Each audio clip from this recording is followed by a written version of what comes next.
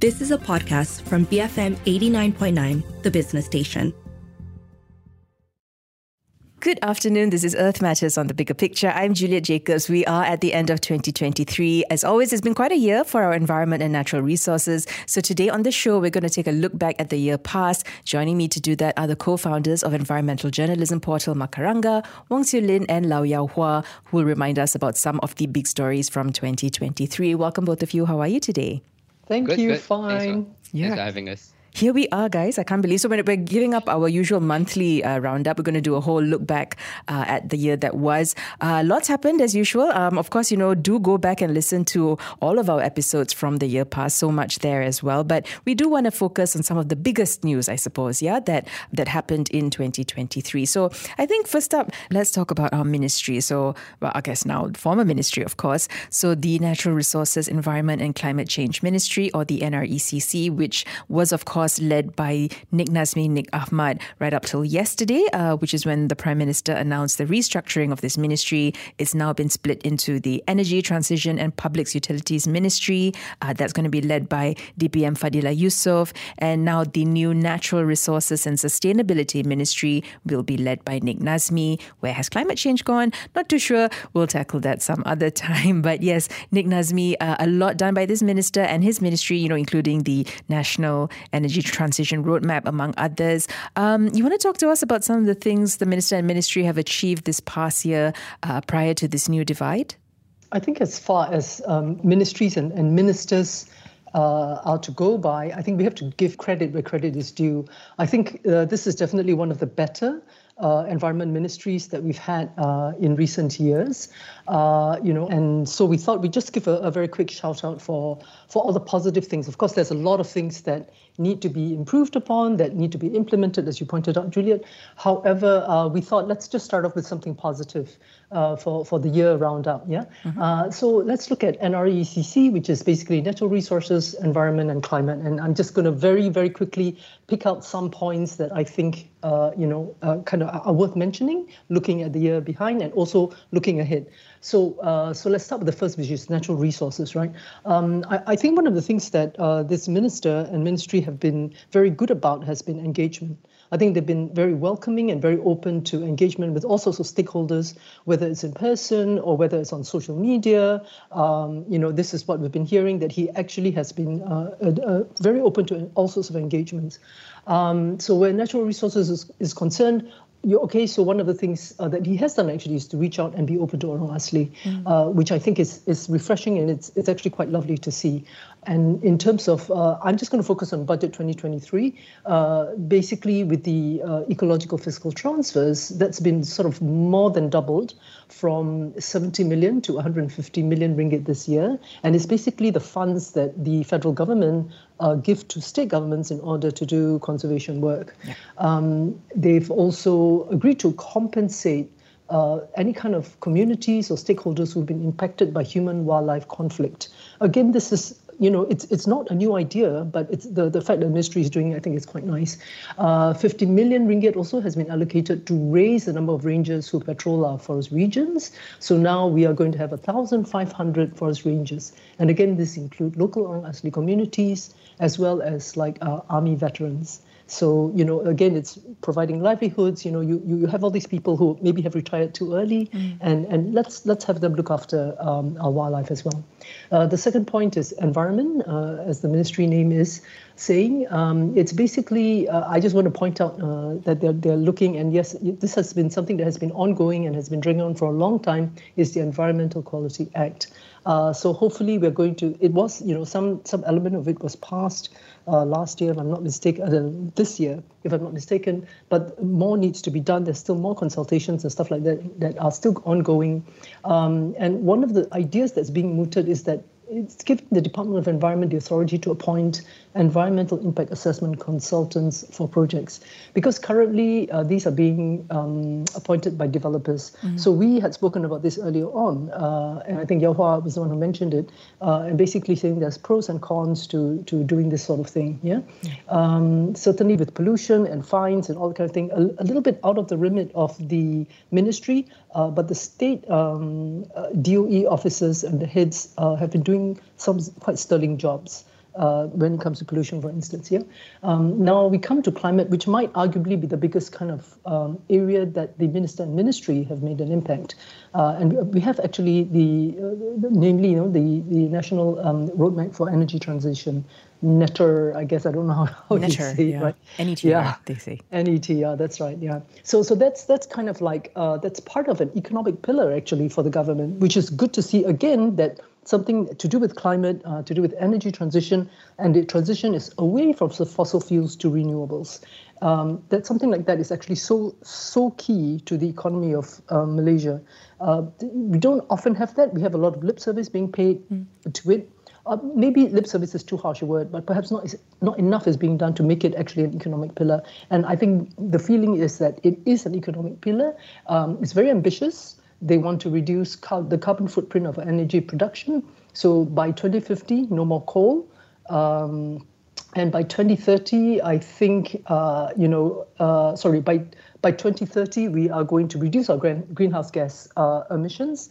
And basically, there are also plenty of challenges in terms of funds and technology. And recently at COP, I think the minister was talking about just energy transition. Yeah. Because, as activists have said, green doesn't necessarily mean just. Yeah.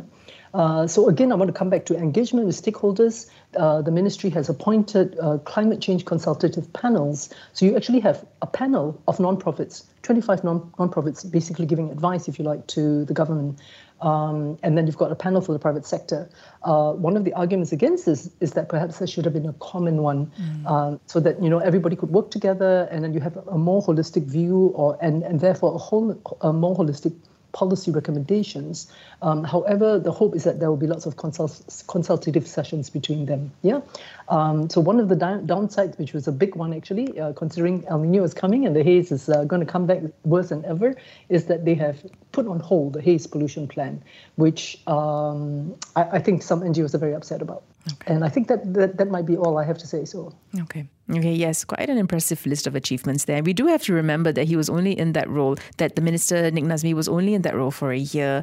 And now, of course, with this new change in the ministry, with this divide with two ministries now, again, interestingly, the removal of the name climate change from it. Never mind, let's see what's in store for 2024 from both ministers. But yes, the work continues, of course. Now, let's turn our attention to, I guess, some of the work that states have done. So Pahang in particular, we spoke about this in some of our wrap-ups as well. They've been doing a lot of biodiversity conservation measures they've been implementing. So we spoke about it in August, but in July they gazetted lots and lots of land in Pahang for the Al Sultan Abdullah Royal Tigers Reserve. They've done quite a bit. You want to tell us a little bit about that? Yeah, so this, I guess, is more of those positive news coming out. And so I think in the last 2 years, we have seen many more headline-grabbing action coming out of Pahang in terms of environmental protection, leaning towards environmental protection. The biggest, I think one of the biggest news this year is, of course, the Tiger Reserve that you mentioned, the Al Sultan Abdullah Royal Tiger Reserve, the first in Malaysia and also in Southeast Asia. But then there are also others, right? Like the last year, there was the stopping of the mining in Tasik Chini, and that continues to this year. And then there was also that, the cancellation of the proposed international airport on Tioman. So I guess those are all sending out the right signals. Of course, the question can be asked, why was those projects in the first place? But anyway, so they stopped it in the namesake of environmental protection. The Tiger Reserve is I think it's very well worth talking about. It was gazetted. It's the entire wildlife reserve for the tiger is supposed to be 136,000 hectares, and already 93,000 hectares has been reclassified in May into forest sanctuary for wildlife. So it's a class of forest reserve. It remains a forest reserve, and so that's already done in May, and then in August. It was re-gazetted into Pahang State Park under the new Pahang State Park enactment, right? And the state government has announced plans to gazette the remaining 42,000 of a neighboring forest reserve also into that wildlife reserve, and they aim to do that by 2028. The point here is that why is it taking so long? Apparently because there are still logging concessions in that forest reserve that need to, finish this logging concession before they can change it into a wildlife reserve. So the thing is that, tigers, sometimes people do ask, like, of course, we know we have to protect tigers, but really it isn't for tiger per se, right? And it's the idea that if you're able to protect tigers, which need a lot of resources to maintain, a huge habitat to maintain, if you're able to maintain their population, conserve them, bring them back, then it would suggest that we have been able to protect a huge piece of healthy, ecologically healthy habitat, right? Mm-hmm. And that's free from poachers, and so that's great. So I think tiger is either for symbolic reason or for real ecological reason. It's definitely an animal that we have to protect. And there has been a lot of action in Pahang leading, to this.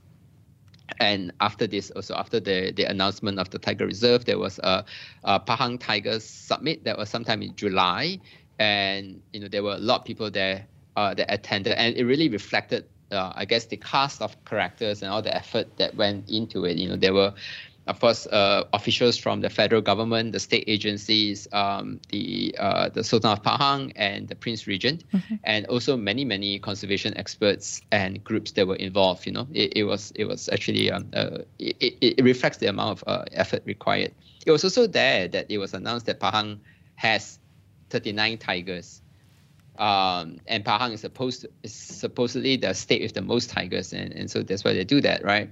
Now, so what's so one thing I was very curious about is like what actually is the goal or the KPI of this tiger reserve? Oh. I think we actually know. I think the public know very little about it, like concrete stuff about it, right? And so there was a public forum in September which I attended on this tiger reserve, and there were reporters in the audience, and some of us asked, what's the KPI? What's the goal for this tiger reserve? You put all this money into it, such a big land, such a big space. What do you want to do with it? How would you know it's successful? The Pahang State Park CEO replied that, he didn't really actually reply my question. He just said that they're still trying to get the baseline together. But the other group, Pantera, which is, international NGO that studies and conserve wildcats, mm-hmm. They said that, they're also a partner in this whole project. And they said that their typical goal is to increase tiger or wildcat populations on the ground by 50% across 10 years. So that would mean that, 39 tigers now, 10 years later, there would be 39 plus 20, 50, 60, 60, right? 60 tigers in Pahang, or at least in that space. Not exactly that space, but, something like that in Pahang. So I think for now, those are all going the right direction. A lot of people involved, a lot of work required, a lot of work being done. So I think we just really need a bit more transparency and a lot more of such forums, and that is open to the public, that especially to journalists, I would say. Mm-hmm. Yeah. This forum was organized by the Pahang State Park? Actually, I can't tell who organized this forum. There was, you mean the public forum? The public forum. I don't remember who was the main organizer, but there were a lot of people involved in this thing. It was actually at the bookstore in Pavilion.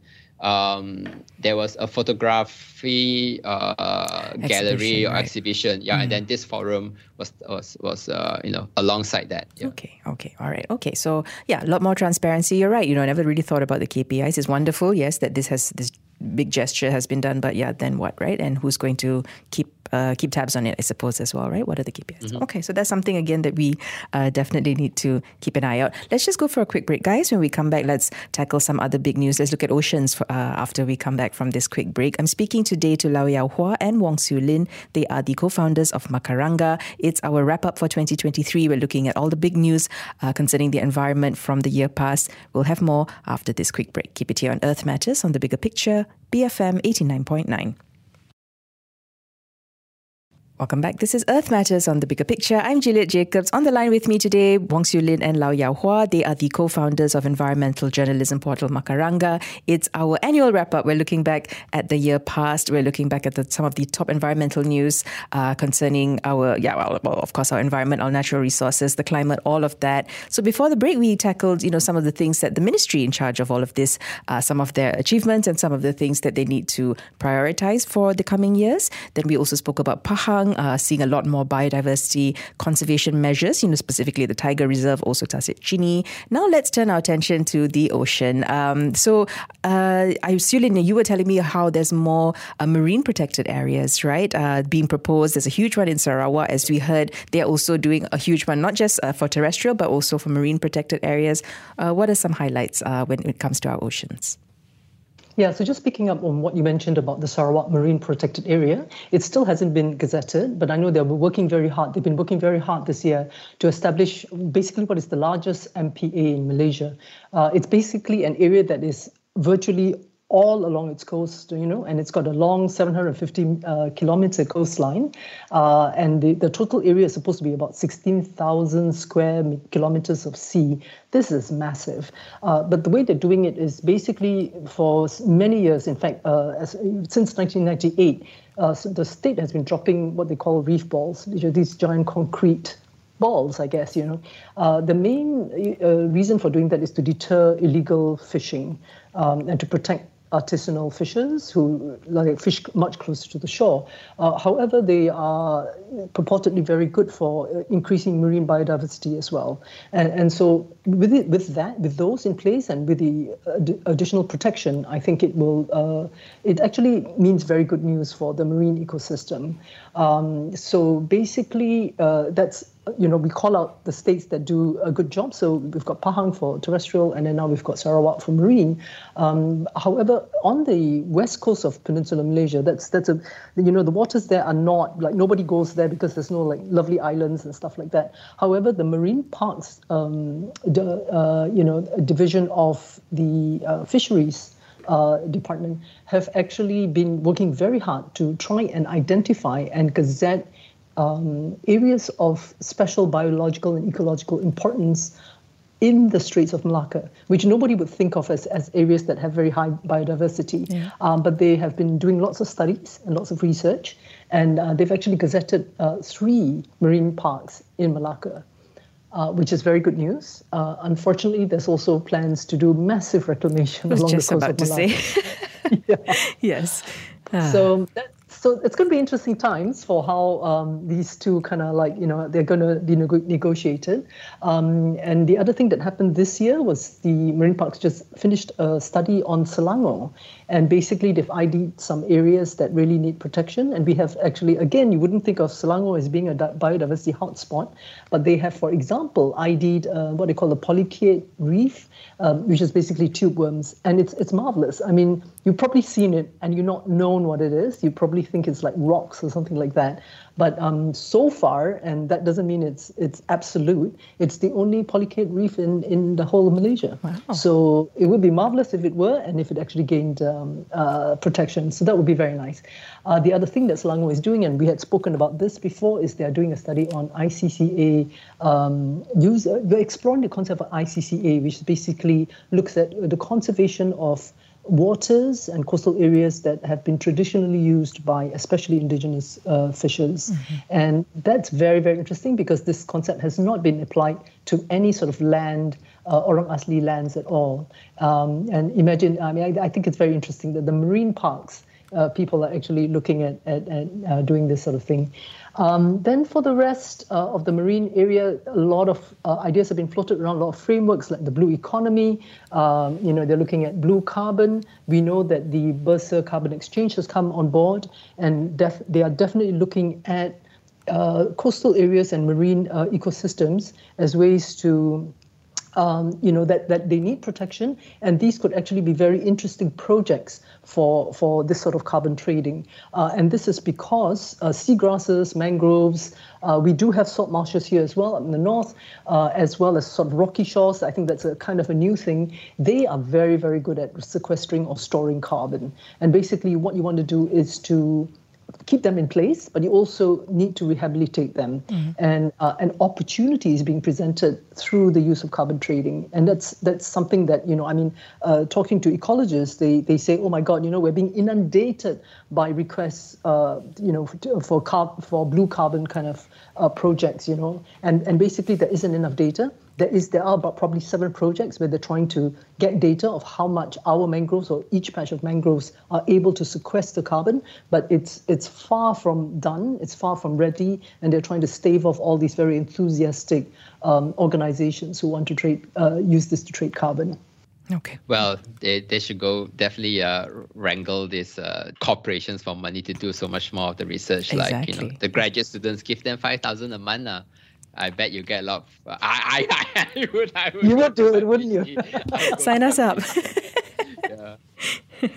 Okay, so that was our look at at our oceans. Now moving on to something that we discussed quite a bit as well throughout the year: rare earths. Right, big business for countries, of course, with reserves like ours, billions and billions. Right, Yao Hua, we were talking about it a few months ago. But again, the conversation also needs to go about how is Malaysia ensuring transparency, accountability in the rare earth industry. How are we balancing those economic benefits with the environmental costs of rare earth mining? Right, you want to remind us about that? Definitely. So rare earths has definitely been grabbing headlines this year, not just in Malaysia, but worldwide, definitely. But it will continue to do so. And the surge in this interest is, I think it's because, as we get closer and closer to 2030, then of course there's a momentum for all the green technology to reduce our carbon footprint. And rare earths is, one of the essential materials for building the wind turbines and also electric vehicles, right? And why does it matter to Malaysia? Is because we have this big reserves of rare earths in Malaysia, and in some way, even without this rare earths reserves in Malaysia in our soil, Malaysia already has quite a big say over the rare earth supply chain, probably more than we have in terms of the global oil supply chain. So 10% of rare earths, being used in the world passes through Malaysia through the Lynas refinery in Pahang. So that's like 10% of the global rare earth supply chain. We definitely don't, have 10% of the world's like oil, being refined and processed here. And I think there are 2 significant events that happened this year with regards to rare earths in Malaysia. The first is that, when YB Nik Nazmi replied in Parliament that Malaysia has about 809 billion worth of rare earths in our soil, huge number, right?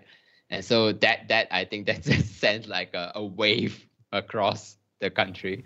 And then the second was that when it was announced that Lynas Malaysia can now continue its operations here, right? After it has apparently, convinced the federal government that it has found a way to render its waste non-radioactive. If you recall, it was supposed to, Lynas was under the condition that at the end of this year, it can no longer, process its materials here that produce radioactive waste. But then now it has been able to continue. So those 2 events. So let's talk about the first one first. 809 billion worth of rare earths. And of course, in the end, we will only be able to mine a part of that. But still, it's huge enough. And you explain why it has grabbed the state governments and the federal government's attention across, throughout the year. We get the heads of various states coming out and say, oh, we have how much billion of rare earth worth in our state. There was Kedah, there's Perak, and then I think Negeri Sembilan also said it, and then most recently Penang. Penang also came out and said, oh yeah, we have all these rare earths. Oh, so what are we going to do about it, right?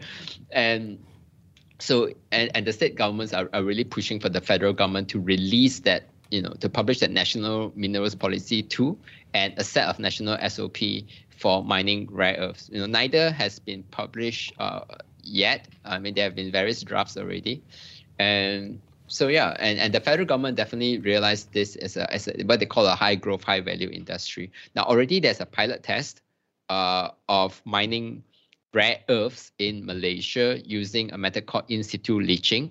and the pilot test is being done in Perak near Greek, right? And we wrote a whole story about that, so your listeners can go read it on Macaranga. The gist of it is that we calculated that the amount of revenue that the Perak state government got from that pilot test, from that small piece of land, is 12 times more than they would get from logging. So again, there's a huge financial incentive there. Now, this method of mining called in situ leaching, it doesn't involve a lot of excavation, so that you won't get those huge pits. So in a way, it is environmentally safer, but of course, there are other concerns like risk of contamination of underground water, right, and contamination of the soil from the chemicals that they use. So NGOs have been voicing out very strongly against mining rare earths in the country. They're questioning whether there is any possibility of sustainable mining, right? They're already questioning the term itself. And so that's that. But it seems like it's definitely going to go on, the rare earths mining. And so we all just have to keep an eye on it, really. Look at the policy when it's released, look at the guidelines when it's finally released, and then keeping them accountable. I mean, that's our job. And as for liners, this is an ongoing saga, more than 10 years now, on and off, right? It's like a tug of war between political will, social perception, and then scientific evidence, right? And now the way liners does it, process their ores here, is that it would leave behind radioactive waste, and it's radioactive because the waste, this is like a lot of this solid waste. It contains an element called thorium, and it's radioactive. And this has been, the crux of the protest against liners operations here.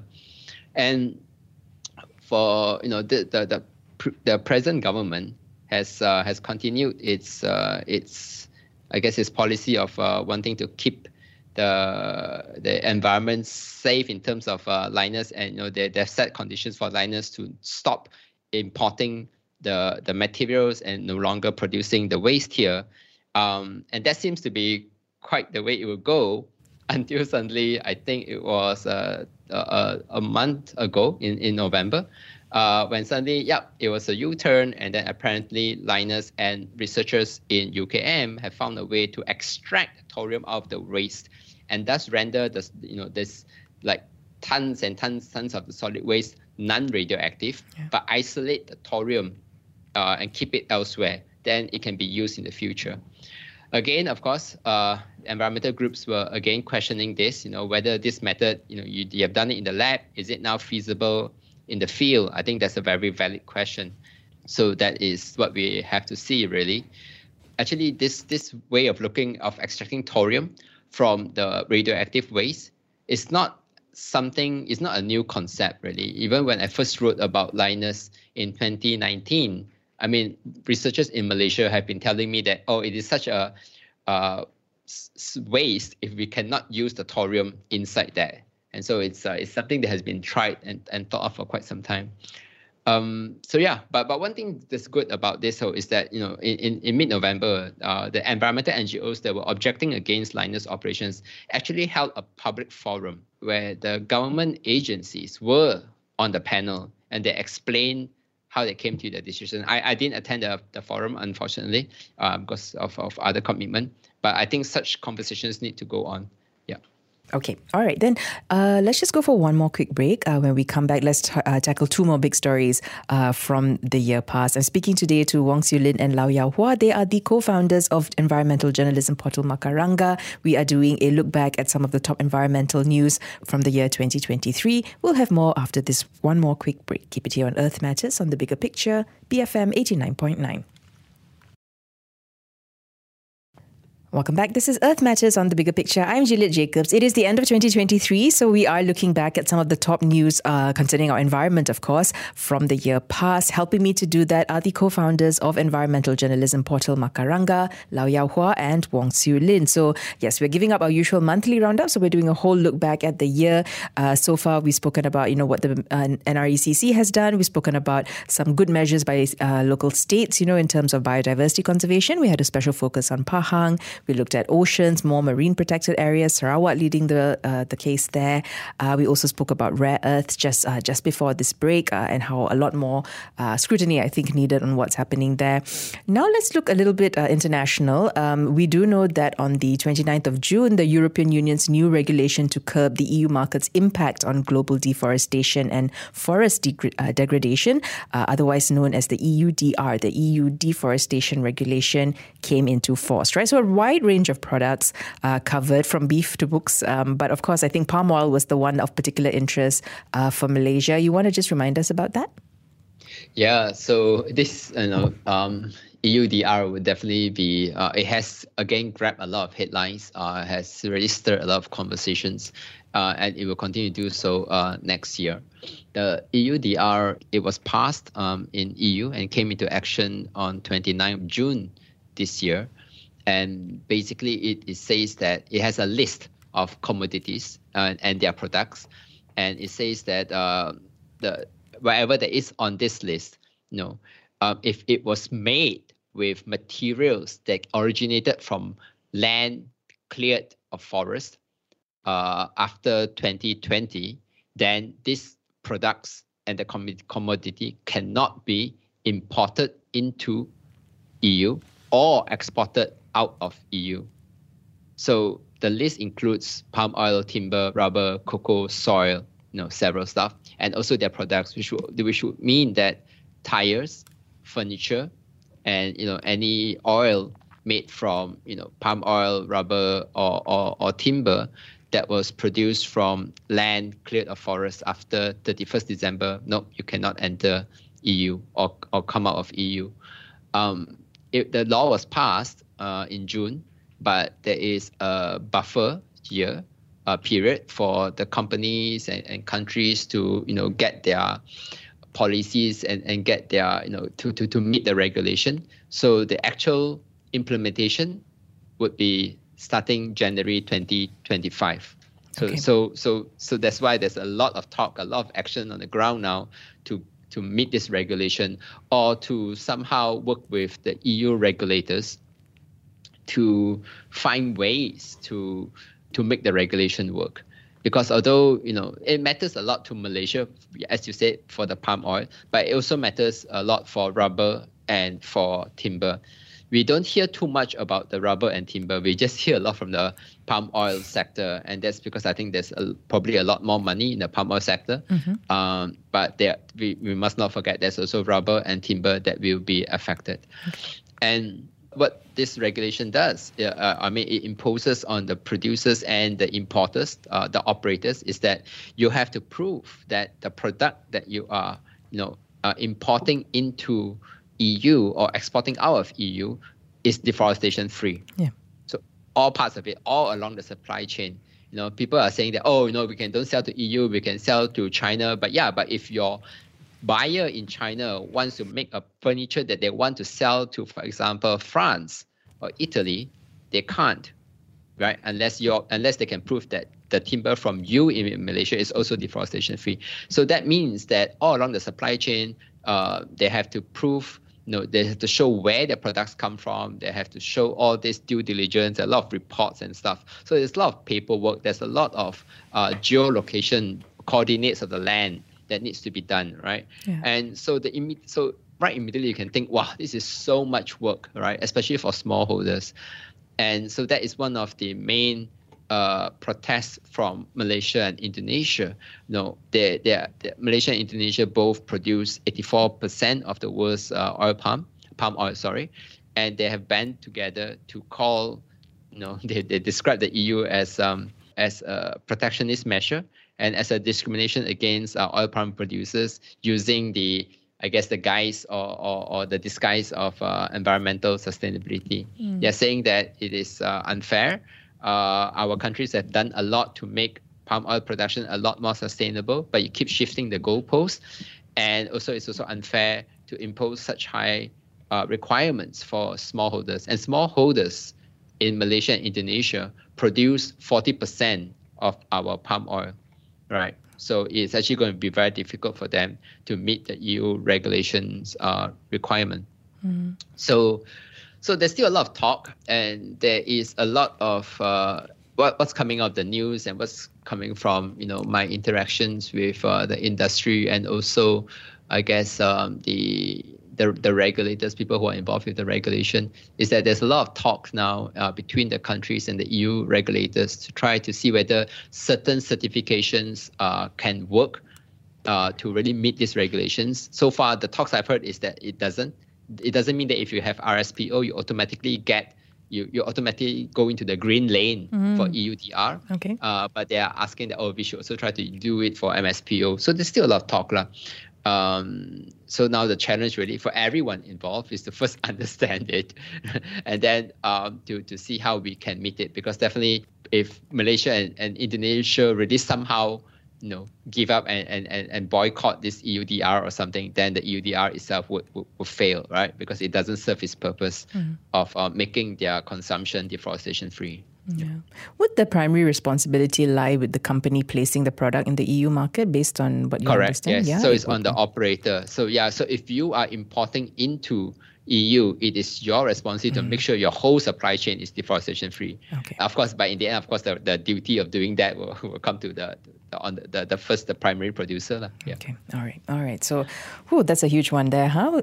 Yes, Yulin, sorry, you wanted to say something? No, I was just going to say that actually, I was just looking up this report that I had read earlier, which basically says that I think a lot of the big and medium-sized oil palm firms say that they can actually meet the EUDR specifications. They've got what it takes, However, as Yahua pointed out, right, there's the way the EUDR is being rolled out is actually still very nebulous. There's still things that need to be, they need to know what is being regulated. They need to know assessment, like how are they going to assess this? Who's going to do the assessment? Who decides who the assessors are? That sort of thing, So all these things, as Yahua says, they kind of need to be worked out, But the thing is that, traceability has always been an issue. It continues to be an issue. And if you go down to smallholders, it's virtually impossible. Not that it is impossible. It's going to cost money, and where's this money going to come from as well? And I was reading, even there's potential fines, right? If they're found to be in contradiction of these laws as well. So who gets fined? It's so hard. It's quite complicated. But okay, all right. So that's a huge one there. Okay. Now just looking onto our last topic for today. So that's climate impacts on food security. Student, we just very recently spoke about that heirloom rice, of course. And Yahua earlier this year we spoke about El Nino. We spoke about how our dam levels were in critical condition. But we did also we had someone from the ministry as well who said maybe it's not as bad as we think it is. You want to just remind us about that. So then you want to go first? Sure. So food security, rice shortage, that's what we've felt most recently compared to like chicken and eggs. And it's just like one thing after another. Not to mention the price, right? So yeah. Yeah, and the prices as well. Well, even if you can get it. So I think, there was basically a mad rush for rice, and basically it's things like, so in the news, it's been incessant rainfall in the west, drought in the east, a 13% lag in areas under paddy. And all this is not here. This will all happen in India. And therefore, India banned white rice exports in July and then slapped on an additional export tax on parboiled rice exports in August, right? So what India does, it hits the whole world because they account for about 40% of global rice trade. So basically, their rice, whatever was being exported, started going up. And then basically had a ripple effect on all rice, because when the rice price goes up in one place, the whole world is affected. And basically it's like, then comes the issue of, can you even get the rice? If you have the money, can you even buy the rice, right? Because it's just not available. So basically extreme weather, it's hit India. let's not forget, it is also, there's not been very big news happening this year, but it continues. Extreme weather continues to impact our rice production. And it's not the only thing. It's in addition to things like poor soil fertility, nutrient management, even hesitancy against using genetically modified planting materials. Now, most of our rice, is actually rice varieties that's commercially planted in our huge granaries is actually produced by Mardi, right? And they've been working very hard actually to try and figure out rice strains that can withstand climate impacts. That's the big thing now. We really need to focus on that sort of thing. And so right now we are trying to go for, Malaysia as a whole is trying to go for a self-sufficiency level of between 67 and 70%. We're trying to go for 80%. We are currently at between 67 and 70%. Different states have different self-sufficiency levels. Sarawak's last year fell to 34%. So that means we're importing a lot of rice, and what's going on in terms of producing enough rice, right? And climate is just a very, very big thing. The other thing, yes, that we just talked about is really the availability of seed diversity. Yeah. So you need to have a lot of different strains of rice so that you can look for the traits that enable new rice varieties to be able to withstand the big climate impacts, which are basically drought, immersion, right, from floods, as well as saltwater intrusion. And that's because a lot of our paddy fields are in coastal areas, and already it's happening in Kedah for sure. The saltwater is coming up because of rising sea levels. Yeah. Okay. And then... Yeah. Well, I was just going to say that, we were speaking about also on the topic of water, right? Water shortages, our dams were at critical levels. You want to just remind us about, the weather patterns and what all of that plays in all of this? Yeah, well, what do we have to say about the climate crisis and the weather pattern? It's whether it's a day-to-day, month-to-month thing, right? And climate is over 30 years kind of a thing, and the data clearly shows that Malaysia has been warming up since the 1950s, and it's quite clear on that our temperature are rising. This year, of course, has been very hot globally and definitely in Malaysia. A few months ago, when we ran 2 stories on El Nino, and we looked at the weather data in Malaysia, we found that since 1950, 9 of the 10 hottest years in the country happened after year 2000. I think with this year, I think it will be 10 of the 10 hottest years all happened after year 2000. So it's definitely getting hotter. When it comes to rainfall pattern, which is, of course, again, very important for our food security, the patterns is a lot more erratic, right? It doesn't necessarily mean that when you get El Nino year, then you definitely get a much drier year, or that in El La Nina years, you will get much wetter years. It isn't always so guaranteed. Unlike temperatures. But what is quite certain is that we will get more severe weather patterns, more drastic weather events. When it's a drought, it will be longer and drier and hotter. When it's rainy season, you get more severe floods. And we have a glimpse of that a few months ago when some of our dams were drying up.